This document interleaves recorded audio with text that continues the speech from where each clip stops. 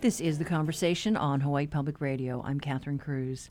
Concern about the high weekend COVID counts has made a few people nervous about a pending shutdown. Governor David Ige tweeted out an assurance that no announcement was being made today. Social media posts triggered a bit of a run on toilet paper this weekend, and Matson Navigation even issued a release saying it did not see any reason for any disruption of its schedules. But the weekend numbers of close to 1,700 cases is disconcerting. Health officials are trying to manage the growing number of hospitalized COVID patients while preparing to scale up facilities to deal with an overflow situation. We just don't know if we've peaked yet, so it could get worse before it gets better. This morning we talked to Hilton Rathel, head of the Healthcare Association of Hawaii. We do know that there is variability in the numbers, and there are different reasons why the daily infection counts can go up and down. What happened yesterday is that there was a total count of over 1,600 cases, which is a new record. Now, part of the reason for the 1,600, well, there was actually roughly 1,000 new cases, which is not good. But one of the labs had a backlog in the cases that they submitted to the Department of Health. And so they had a backlog of approximately 800 cases. Now, most of those 800 cases in the backlog got into yesterday's count, but not all of them. So for the count for yesterday of over 1,600, approximately 1,000 were new cases and approximately 600 were additional cases from the backlog. Now, there is still some cases from that lab, from the backlog, that will show up in today's cases. So today's case count will have the actual count plus some of these backlog cases. And this happens from time to time. It's a complicated process. There's a lot of components to it. And so what's most critical is not necessarily the daily numbers, although we watch those. What's most critical is the 7-day average, because the 7-day average smooths out these ups and downs that can happen because labs are not getting data in, or you're doing backlogs, catching up with backlogs. So the 7-day average is a better indicator, and unfortunately the 7-day average has been increasing over the last couple of weeks. What about the positivity rate? How do we look at that? Well, the positivity rate is still a concern, because we have the positivity rate as of yesterday was 8.11%. Now, that's not a good number to have an 8% positivity rate. Now, it has been a little higher. A few days ago, it was 8.4%. But an 8% positivity rate is not a good number. And just going back to the 7-day average, the 7-day average yesterday was 863 cases. And that's up significantly from we had, if I'm looking at the numbers here, in mid-August, we were looking at 7-day averages of around 660, 670 cases. If we go back to the beginning of August, we had a 7-day average in the 500 range. So just in August, we've gone from a 7-day average of about 500 some cases at the beginning of the month or early in the month to over 800 cases at the end of the month. And that's a fairly significant jump. And that, combined with a positivity rate, which is staying high in the 8% range, would indicate to us that there are more hospitalizations on the way in another 10 to 12 days because of that lag between infections, positivity rate, and hospitalizations. We have heard lots of talk about the modeling. It's getting up there, and there is a concern about the stress on our infrastructure and our healthcare workers. Well, we're very concerned about the stress on our healthcare delivery system. This pandemic has been going on for 18 months now, and it will go on at least for a few months at some levels. We don't know exactly what those levels are going to be. And that is a long time for our healthcare delivery system to be dealing with a pandemic, because not only do we have the pandemic, we have all the normal things that happen, the heart attacks, the strokes, the accidents, the drownings, all the broken bones, all the things that normally happen. Those are continuing to happen, and then you have a pandemic on top of that. And so this is definitely stressing our system. Now, what the good news is that we have a lot of people working on this, and I was involved in a series of meetings over the last 72 hours, Friday, Saturday, and Sunday, where we have on the phone a variety of agencies working on different initiatives. We have FEMA involved, we have Department of Defense involved, we have HIEMA involved, we have ASPR involved, we have CMS involved, we have the Department of Health involved. So there are a lot of resources looking at what we need to do to ensure that we can take care of the people of Hawaii. So there's multiple initiatives that are being worked on concurrently or simultaneously as we, to help support the people of Hawaii. And that's very gratifying, and we're very appreciative of all the attention and support we're receiving from the local and federal agencies. Now, we have had a record number of deaths, I think, on one day. I believe it was 9. I've seen stories on the mainland about the use of ECMO machines. Maybe if you can explain to our listeners, how often is that used and what does it do? Right. No, ECMO, ECMO, is extracorporeal membrane oxygenation. So basically, it's a very complicated and sophisticated system that can either replace heart function or lung function or heart and lung function. So if someone is on a ventilator and they're very, very sick and their lungs and or their heart are just not working well, as a last resort, we can put people on these ECMO machines. Now, this is for people who are very, very sick, and we have a total of 5 in the state. We have 2 at Straub Medical Center. We have 2 at Queens Medical Center at Punchbowl, and we have a total of 6. We have 2 at Straub, 2 at Queens, and 2 at Kapiolani for pediatrics. So the ECMO machines at Straub and Queens are for adults.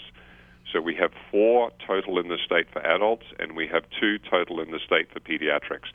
Now, what these ECMO machines do is that they basically, you take the blood out of, you divert the blood out of the body, run it through these machines, and it can either replace the heart function or the lung function or both.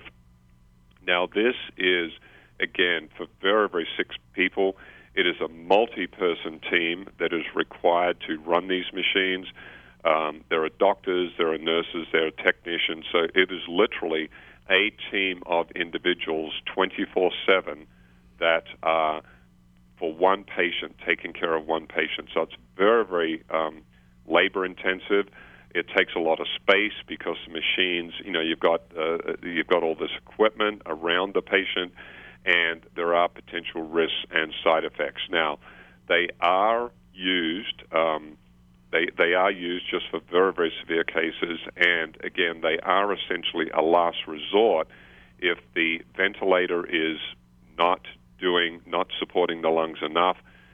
Because this machine, the ECMO machine, acts either as an artificial lung or an artificial heart, it does allow the lungs and or the heart to rest because this ECMO machine is doing the work of the heart and lung outside of the body.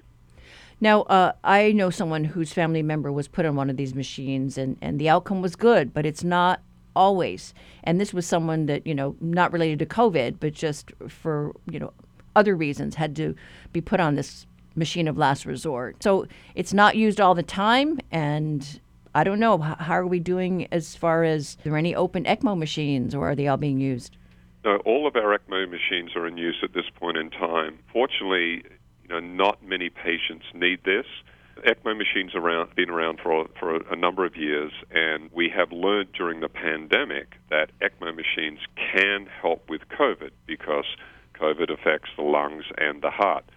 So this is an additional use.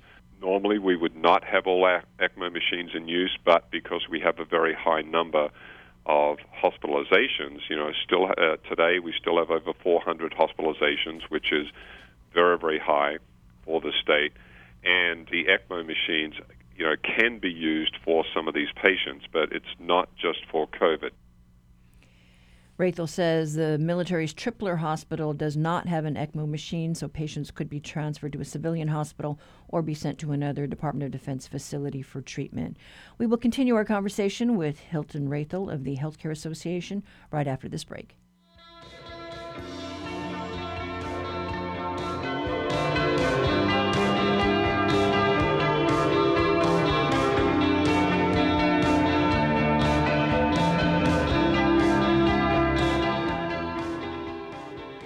Support for Hawaii Public Radio comes from ProService Hawaii, offering advice to employers on managing business challenges due to the coronavirus. More at proservice.com/COVID-help or by calling 808-207-7634.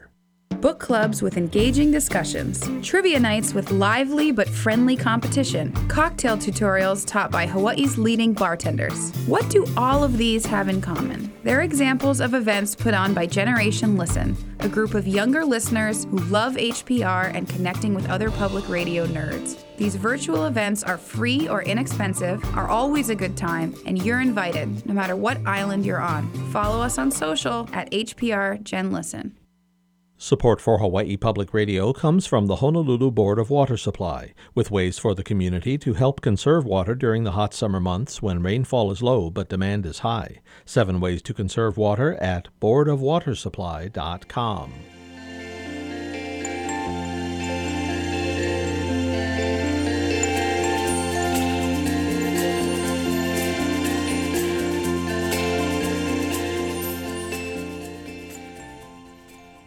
Earlier this morning, we talked to Hilton Rathel, CEO of the Healthcare Association of Hawaii.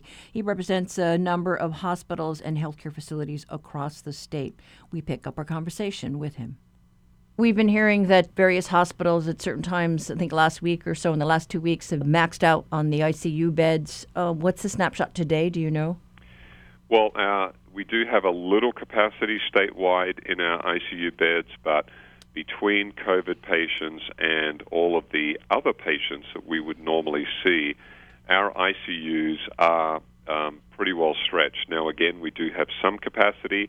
We are hoping that maybe we are at the peak of the surge, but we don't know definitively if yet. It'll still take, maybe the end of this week or another few days before we know if we're going to plateau and then go down, or if we're plateauing and are going to go up again. We have heard also about the potential use of field sites, and I don't know if those would be located, let's say, in the parking structure of, hospitals. We are seeing the numbers very high on the west side. Anything you can share with us on that point? Well, we do have some expansion capability outside of our hospitals, and we have some modules that are called ACMs, or acute care modules, and we can house approximately 100 patients in these acute care modules across the state if necessary. Now, some of these ACMs, or acute care modules, have already been deployed. For example, there is one at Straub Medical Center here in Honolulu. There is one in Kona. And they are not being used for inpatient care at this point in time. They're being used for triage care. So because there are so many COVID-positive patients coming into the hospitals, in a hospital, you want to separate someone who's COVID-positive or potentially positive from the rest of the population that's in the emergency room, so that you don't get cross-contamination. So the ACMs, or having these tent systems, allow us to, if anyone is COVID or COVID positive, they can be separated. Now, you can do that in an emergency room, but having the ACMs gives you more space where you can just separate these individuals out. So we are already using some of these acute care modules at some of the hospitals. Queens has its own tent system that it's using. Maui has its own tent system that it's using. So they are using tent systems for triage as well.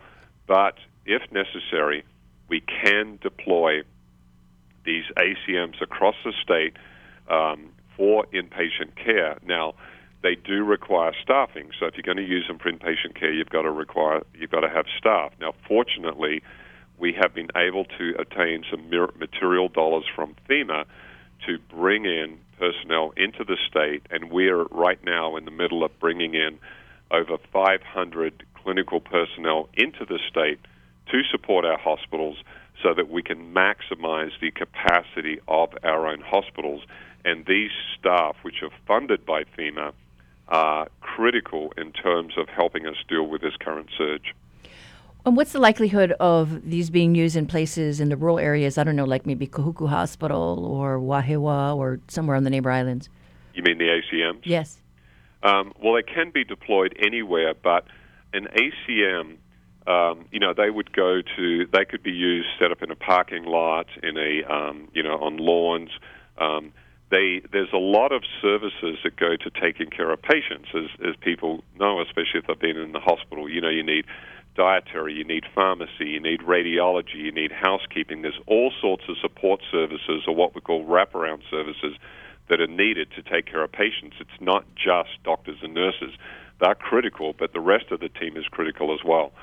So it's a lot easier to house these ACMs adjacent to an existing facility, depending on where the need is. So they can be moved. They're in containers, and we can ship them around on the back of a truck, within Oahu, or we can fly them to the neighbor islands if necessary. We've already got some deployed on the neighbor islands. So they can be set up wherever there is a need for either additional triage capacity or additional inpatient capacity as the need arises. And if there is a need for support, let's say from the National Guard, what's the threshold for an ask like that? Well, we are in very regular contact with all of these state and federal agencies, including HIEMA and these federal agencies that I mentioned earlier.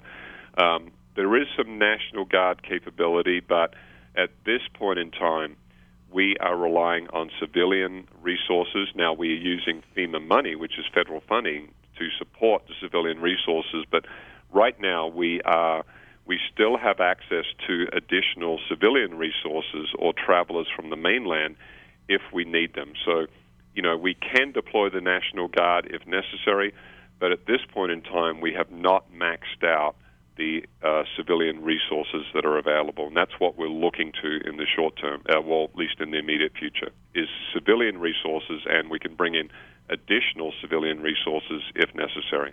All right. Anything else that you think would be important to underscore?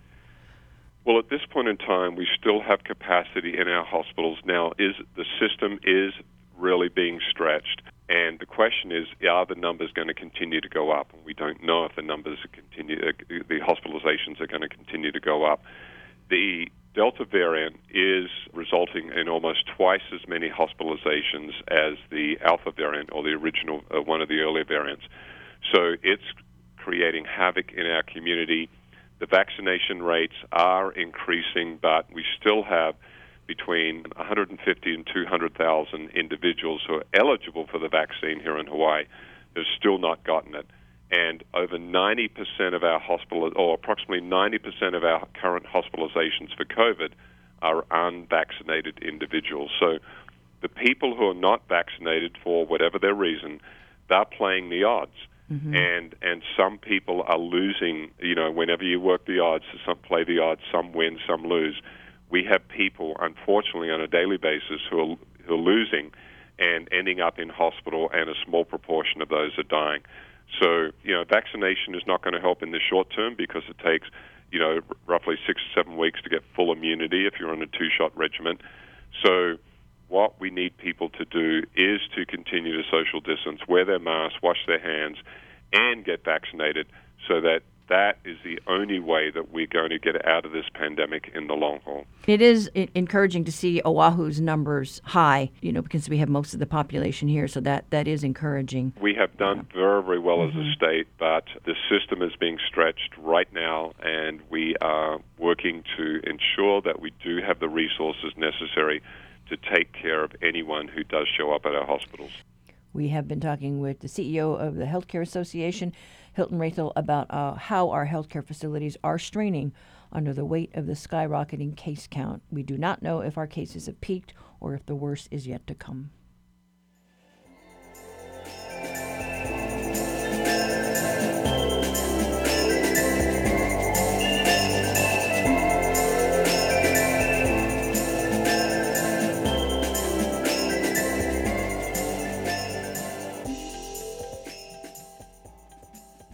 Honolulu Civil Beat's Reality Check today looks at the practice of dealing with homeless encampments, passionate disruptions, homeless sweeps, or necessary cleanups. Politics and Opinion Editor Chad Blair is here with us. Good morning. Good morning, Catherine. So the story today, that's by Cassie Ordonio. Yeah, she's terrific. She's been helping cover city issues. And you know what she did here? She checked back with what Rick Blangiardi said when he was running for mayor last year. And he said, we've got to end this compassionate disruption, right? That's the phrase that Kirk Caldwell used to describe his homeless sweeps. Blangiardi, as a candidate, said, look, this is not working. All you're really doing is moving the homeless from one place to another and then to another, and said he was going to change that when he got into office because it didn't, in his view, address the root cause of homelessness, which is, really trying to help people get permanent shelter. But in fact, as Cassie reports, sweeps have continued, but maybe under a different name. This is really now all about sanitation activities, cleaning sidewalks, cleaning streets, cleaning parks. But guess what? That's where the homeless are. And the city does acknowledge that, in fact, these sanitation activities do, in fact, impact some homeless communities and send them fleeing to the next location. Well, I just know just around the corner we've had a situation with encampments on one of the side streets, and there was I think a couple of game rooms. There was a murder there. There were a couple of drive-by shootings, and I have seen those crews come to break up the camps as well. And then the other day I just saw a police car actually just like sitting there on the street, I guess maybe just to make sure that, groups aren't congregating there anymore. And remember, this is part of the law, the statute for the city and county of Honolulu, that you cannot be loitering and storing property on sidewalks and other activities. At least 18 distinct neighborhoods on Oahu, particularly concentrated in Honolulu, don't allow this stored property or sidewalk nuisance, as it was described, right? So they do have a job, and when I say they, I mean the Honolulu Police Department, as well as the city cleanup agencies. And Anton Krucke, who actually runs the city's housing and homeless office, says what's different this time is, they're not specifically targeting homeless people. This really is about removing debris, trash, bulky items.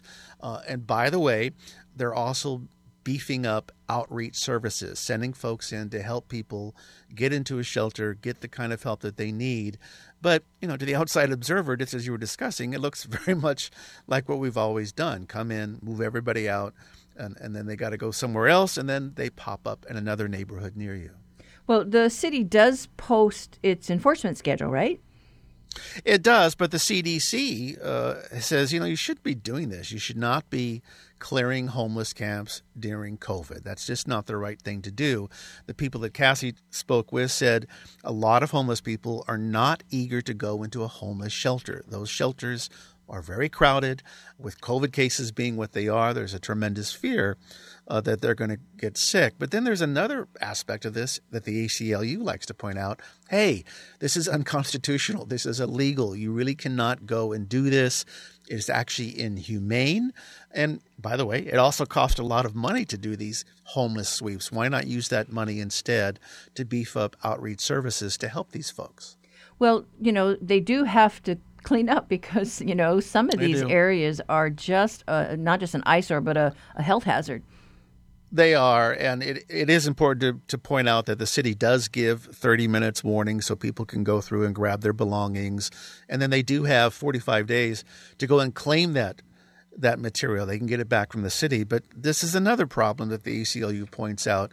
For a lot of these folks, they're carrying their personal identification, their social security numbers, their birth certificate, basic IDs, and it's very challenging to lose those important documents and then not have them when you need them, like getting a job and so forth. And so that's something the ACLU is stressing as well, that this is, if anything, it's making the problem of homelessness worse, despite the good intentions on the part of the city to say it's trying to help people more, as well as enforce the law. Right, and they are being cited, and, so they are just kind of caught up in this whole legal... endless cycle, really, yeah. Yeah, it is unfortunate. All right, well, thank you so much, Chad. Thank you, Catherine. That was politics and opinion editor Chad Blair with today's reality check. You can read Cassie's homeless story at civilbeat.org.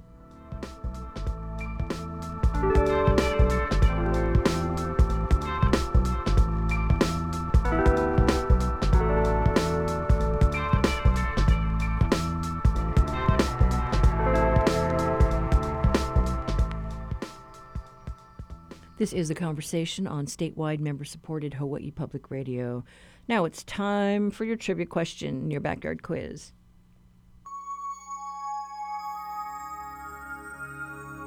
Oni hoa, ole hua, oni hau, o kauai, o ahu, o molokai, o lanai, o Maui, o ka ho'olawe, o Hawaii.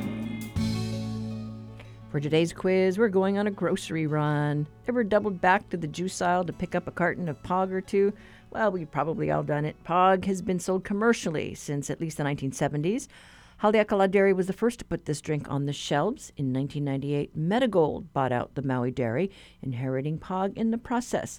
The beloved passion orange and guava juice mix is a staple for any household in Hawaii. In fact, it's so commonplace that you may never have even thought to question the orange furry gnome throwing you a shaka from behind the guava on a carton of Medigold's Pog. This tiny gnome has a name, and it's the official mascot of the Pog drink.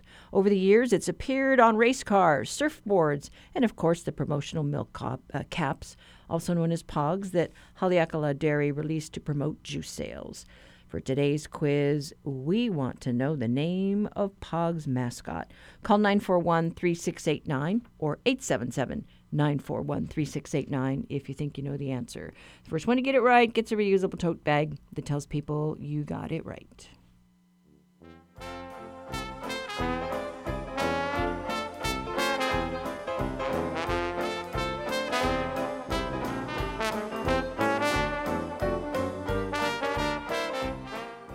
Support for the Backyard Quiz comes from NAREIT Hawaii, which is committed to supporting nonprofits offering community-based programs, including vaccinations to help keep families safe from COVID, such as the Filipino Community Center. NAREITHawaii.com.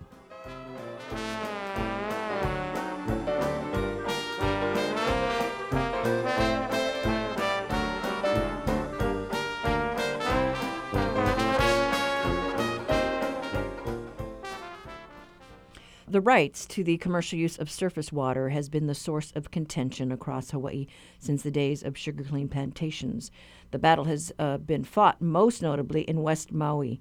Since the demise of the sugar industry in our state, those landowners have continued to file for permits to retain the ability to divert water from West Maui streams.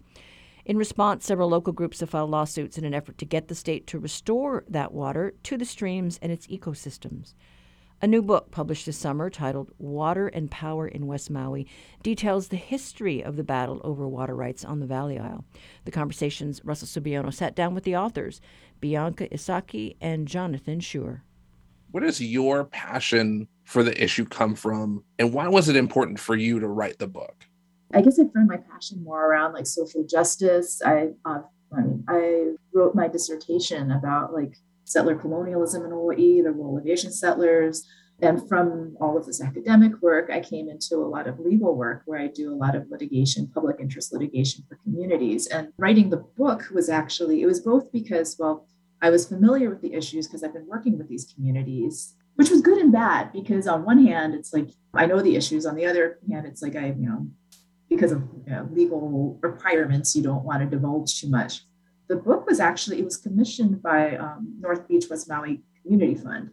Okay. And so and I don't know if Jonathan knows this, Jonathan gave a talk at a Hawaiian Environmental Issues Conference that we put together in Lahaina that was with Kemokukapu Na'akane o Maui Cultural Center.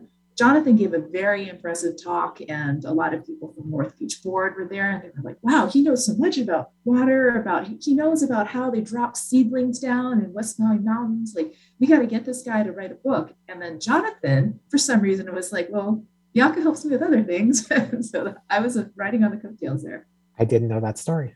My passion for the issue of water management in Hawaii ultimately comes to wanting to be hopeful in a life that, despite the tremendous blessings of living in Hawaii, the good fortune that we didn't choose to be born here, those of us who were born here, those who have gotten to move here, there's a lot that's very tough in Hawaii right now, from impending climate crises to the struggle over the basic needs of life, including housing, shelter, food. What I have seen in communities across Hawaii, including in West Maui, is this incredibly sophisticated ability at the grassroots level for people to come together to have really hard conversations across difference, meaning terraformers sitting down with like incredibly wealthy second homeowners and actually coming to some difficult but shared understandings of what it means to be in this community and what each side might need to do to be able to figure out a better future for that area first, and then for the people who live there. So despite the headlines that note accurately that some water struggles take decades to resolve in Hawaii, in water management, we have managed to create outcomes that have left Hawaii and our communities better off. And that's ultimately the thing that drives my passion about this work, my desire to talk story with communities about it, and my honor to get to work in communities in West Maui and across Hawaii on these issues. I really connected with the historical aspect of the book. And you start the book out by laying a foundation through the details of a legal case in 1895, Horner v. Kumuli'ili'i. Some of the struggles that we see in West Maui today in 2021 do indeed tie all the way back to issues that were litigated during Horner versus Kumuli'ili'i, the case in the 1890s, where the owners of Pioneer Mill sued Native Hawaiians, and in a way that echoes today's struggles of sometimes we have foreigners complain that Hawaiians aren't showing enough aloha to outsiders. The plantation owners sued Native Hawaiian kalo growers for having violated traditional and customary water management techniques. But it really came down to what the plantation was insisting the traditional and customary technique was versus what the ongoing landowners and kalo farmers in that area continued to know was the way in which water was historically managed. So we start the book with a discussion of Horner versus Kumuli'ili'i for a few reasons. One is because it's an incredibly fascinating and often untold story of post-overthrow Native Hawaiian resistance to outside control. It's a good example of they won the case, but in many ways lost the battle. While Horner lost the case, we know from having looked at the development of Pioneer Mill in the 20s, 30s, all the way up through the 70s, that they eventually did control vast areas of West Maui, and many of those historic holdings ended up in their hands, or at least partially so. But also, today in the area, including in areas historically farmed near Pioneer Mill, including Kauo'ula Valley and other areas, there continues to be Native Hawaiians farming taro, reasserting land ownership rights and water rights, some of whom turn to that case in particular, not just as legal foundation, but also inspiration for their continued existence and thriving. In the book, you spend a couple of chapters examining the state's role in protecting our surface water. Do you feel like they've done their job, or do they need to do more? The state has done, in the last few years, a much better job at trying to manage surface water effectively in West Maui and other areas of the state than it has for the previous 3 decades. So they deserve some kudos. They, on their own, rather than having communities having to come to them, have suggested returning water to streams from historic diversions, for calculating how much water is needed at a minimum for there to be maukatamkai flow of surface water for Opu and Opai and Hihibai, as well as sufficient water for other what are called in-stream uses of water, whether it's kalo growing or recreational uses or other uses of water. So recently the state has done far better, the State Commission on Water Resources Management, far better than had been the case for decades previously. With that said, everybody always has room for improvement, and they're no exception. One of the things that this community has talked about and other communities have talked about, and we mention in the book, is that we would hope that the standards that the state sets for how our resources should look should move beyond the mindset of looking at the minimum amounts needed to what kind of restoration of resources we could have so that our ecosystems and our communities are thriving, are abundant. For those of us in our generation, the 3 of us in this conversation, we honestly have no idea of how abundant Hawaii used to be. One tiny indication, and this was research Kepa Malley did in West Maui and across Hawaii by looking at Mahele awards and Mahele claims, people who are claiming their kuleana rights during the Mahele. The number one across the Hawaiian Islands, the number one resource that was often claimed in Mahele awards, our people said we use in our community, was harvesting o'opu, these freshwater fish, as like a major protein source all across Hawaii. And now, like I was in my 50s before I tasted my first o'opu. Many of us don't even know what it is. Yeah, I've never had it before, and I only know it from the reference in that Olomana song. It's like super tasty. Very oily. I think that where the state falls down in terms of trying to manage water resources, and I work with a lot of state agencies, as Jonathan said, the Water Commission is by far much better than many of the county agencies and other people. But I think, this isn't just with the state, but it's like, a lot of government approaches to protecting Hawaiian nutritional customary rights. It's like they are property interests, and that's legally how you get it in there. But if you look at it from a cultural perspective, and all the people we talk to do, the problem isn't that they are consumers that need to take certain things, like they take the water, they take the they take whatever to do their practices. The issue is actually that the tradition is protection, the tradition is management, the tradition is also governance. And so that so the premise that that the state is protecting these traditions, it butts up against that a lot, especially when it comes to water, because I'm sure you guys have heard like kanawai, like water law, or like law is like identified with like the ways water is managed. And because of that inherent contradiction, it doesn't mean that people don't work over it, because I've definitely worked with communities who are like, okay, this is how the public process works. We're going to do this, and we'll get people out. These are the arguments that this is how it works for us to make these arguments to protect it. And but in all of this, they always see themselves as enacting a tradition of protection, or enacting a tradition that makes them who they are. And I think that gets missed sometimes. Jonathan, going back to groundwater, can you talk a little bit more about the difference between surface water and groundwater? So ground and surface water are managed differently in Hawaii, even though they are often hydrologically connected. Stream water sometimes sinks into the ground, springs come up out of the ground, but the state manages surface water and groundwater as if they were separated.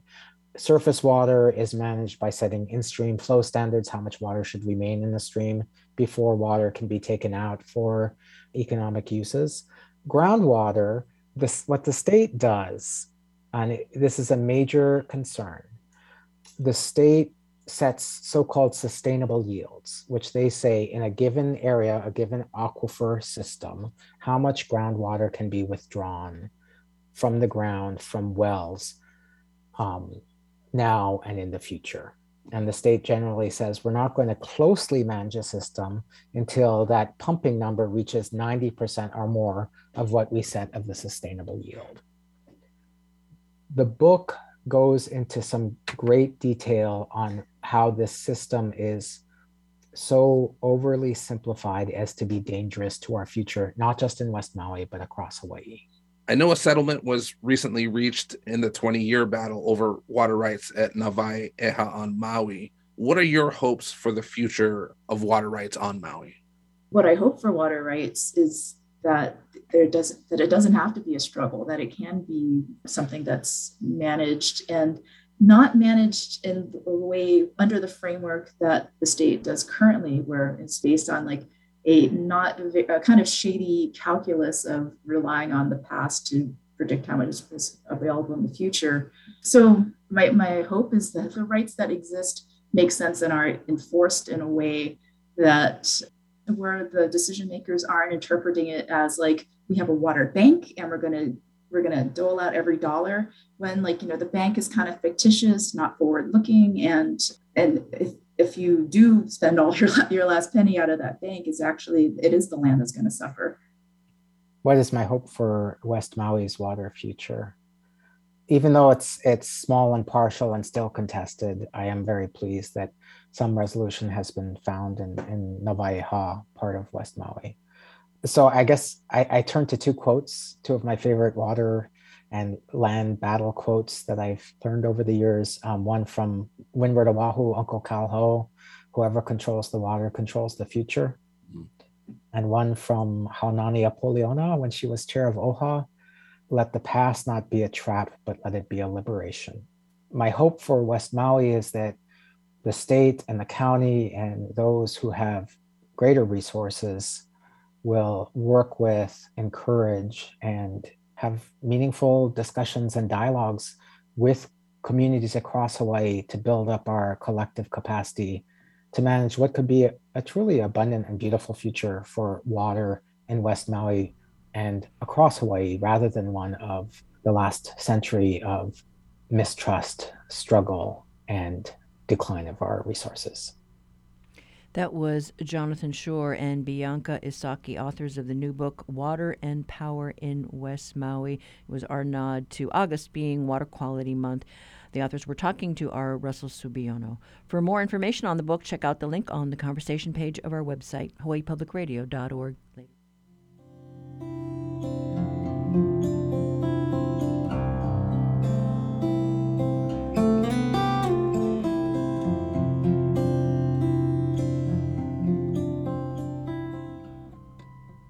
This is The Conversation on listener-supported Hawaii Public Radio.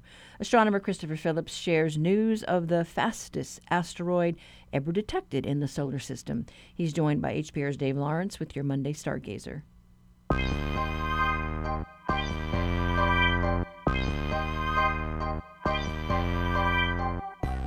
Stargazer time, our weekly look into the massive universe surrounding our tiny planet, also things we can try and spot in our dark island skies. As usual, thrilled to have the expertise of astronomer Christopher Phillips at our disposal. We're welcoming him back right now. Hey Chris, welcome back. What do you have for us this week? Hey Dave, it's good to be here. So this week's stargazers look out for Jupiter and Saturn in the eastern sky after sunset. Both planets will be visible till around 11 p.m., and they are both very bright and should be easy to spot. The moon this week is approaching the new moon phase, and so skies will be nice and dark. Perfect for stargazing. Don't think that'll help us with this fastest asteroid you're going to be telling us about? Yeah. Astronomers using the Victor Blanco 4-meter telescope in Chile have discovered what is possibly the fastest asteroid ever detected in the solar system. This asteroid has been dubbed 2021 PH27, and it whips around the sun in around 4 months, which is just a little bit longer than the orbit of Mercury, which is around 88 days. The asteroid itself is quite small, less than a mile in diameter, and its close proximity to the sun also means this asteroid is hot, with the surface temperature estimated to be around 900 degrees Fahrenheit. And exactly how they find it, Chris? Well, astronomers were actually conducting studies of galaxies and other deep sky objects, but in their spare time they did a spot of asteroid hunting, and it so happens that this asteroid was so interesting that they pushed back their other scheduled observations to keep an eye on it. And explain how its proximity to the sun, Chris, impacted the discovery. Well, the fact it was so close to the sun may have actually prevented us from seeing it. The sun's glare would have obscured this small object, and it just so happens that it was spotted as it was coming out of that glare and illuminated by the sun. And explain what they think is the origins for it. Well, most asteroids are found farther out from the sun, mainly in the asteroid belt between Mars and Jupiter. It's possible that this little fellow was knocked out of its orbit out there, and that sent it careening towards the sun, where its orbit stabilized. And is there any chance this thing could hit a planet? Yes, in fact, the asteroid's current orbit puts it on a potential collision course with either Mercury or Venus sometime in the future. You can guarantee that we will be watching this very closely, as this will be an event that is too good to miss. And we know you'll have the update right here on Stargazer. Christopher Phillips, thank you. You are welcome, Dave. And I'm Dave Lawrence. We'll catch you next week, and you can find Stargazer at hawaiipublicradio.org. Support for Stargazer comes from Ferraro Choi, architects for Kohala High School STEM and Science Facility on Hawaii Island, committed to environmentally sustainable architecture and interior design. FerraroChoi.com.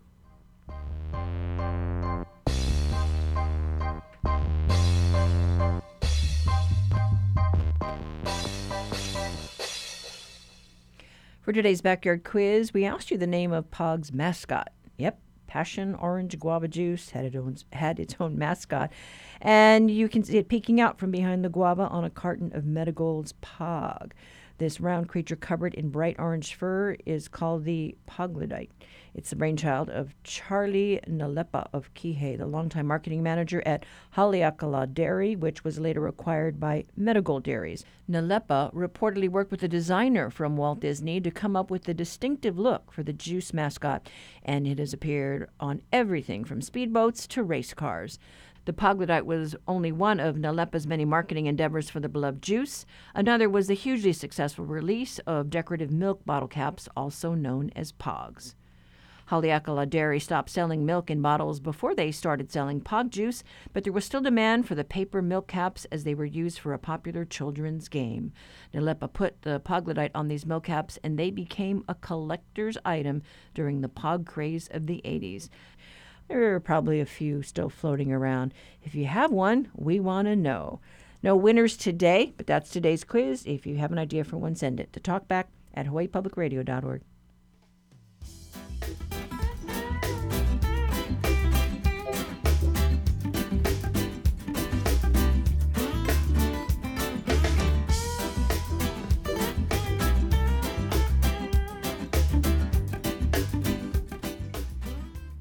Support for Hawaii Public Radio comes from the Honolulu Museum of Art, welcoming the community to enjoy the museum's galleries and outdoor courtyards until 9 p.m. on Friday and Saturday evenings. Admission tickets at honolulumuseum.org. More than a decade. That's how long Sarah Chayes worked in Afghanistan. I do think this massive transformation that we've been telling ourselves about is just a little bit overblown. With the Taliban back in power, we'll talk with Chayes about how Afghanistan really changed and how it changed her. I'm Meghna Chakrabarty. That's on the next On Point. Beginning this afternoon at 2, Following the World. You know, we air stories on occasion that push the buttons or pull on the heartstrings of our listeners. Our talkback line is how they share those thoughts and feelings with us. Last week, we talked to Dr. Lauren Pang with the State Health District Office on Maui and got these voicemails. Hi, my name is Nikos Leverins. I live in Aleomanu. I want to just relay that Dr. Lauren Pang's private associations do have a profound impact on public health, and that given what we've seen in the Star Advertiser this morning, he should resign immediately and apologize for the damage that he's wrought to the Maui community and to our state. Mahalo. Aloha, this is Kay from Kailua. I just wanted to say that I was very disappointed in the interview with Dr. Lauren Pang from the Department of Health. You know, I understand allowing a guest to speak for themselves, but essentially what I heard was the conversation allowing this individual to gloss over what the group is doing, and that is providing disinformation to the community and allowing doctors to provide harmful treatments to the community. And so what I would urge the conversation to do next time is to really push hard. What is his stance on things like ivermectin and hydrochloroquine? What is his stance on disinformation? Because I felt like basically he got a free pass, and that was, to me, unacceptable during a global pandemic, and it's very dangerous. Mahalo. Thank you, Nikos and Kay. We appreciate your perspective. And here's a voicemail from a listener on vaccines. Hi, my name is Diane Colburn. I'm calling from Waikele. I am an HPR supporter and really appreciate what you do. I am awaiting my second vaccination, just to let you know that I am not anti-vax. However, I would like to have us be more accurate in our depiction of the possibility of eradication, particularly trying to make it analogous to polio and the smallpox vaccine. Correct me if I am wrong, but my understanding all along has been that coronaviruses, flu, influenza, in all of its various strains, and the common cold, we've tried to eradicate all of those things, and it appears that the best we can do is to keep up with vaccines on the various variants. So it seems to me not the right target to be talking about eradication, but to really be ramping up everyone's personal awareness, responsibility for themselves and their community, those of the people they like and the people that they don't. And rather than talking about the eradication of it and comparing it to smallpox and polio. Those are just my thoughts. Thanks for listening. And thanks for the feedback. Email us at talkback@hawaiipublicradio.org. Reach out via social media on Facebook or Twitter, or call our talkback line at 792-8217. And that's a wrap for this Monday. Tomorrow, we talk about the global disruption of trade. And you live on Oahu's west side. What do you think about the soaring COVID cases in your neighborhood? Call our talkback line, 808-792-8217. Missed something and want to listen back to something you heard? All of our shows are archived. Find them on the conversation page at hawaiipublicradio.org. I'm Catherine Cruz. We'll be back tomorrow with more of the conversation.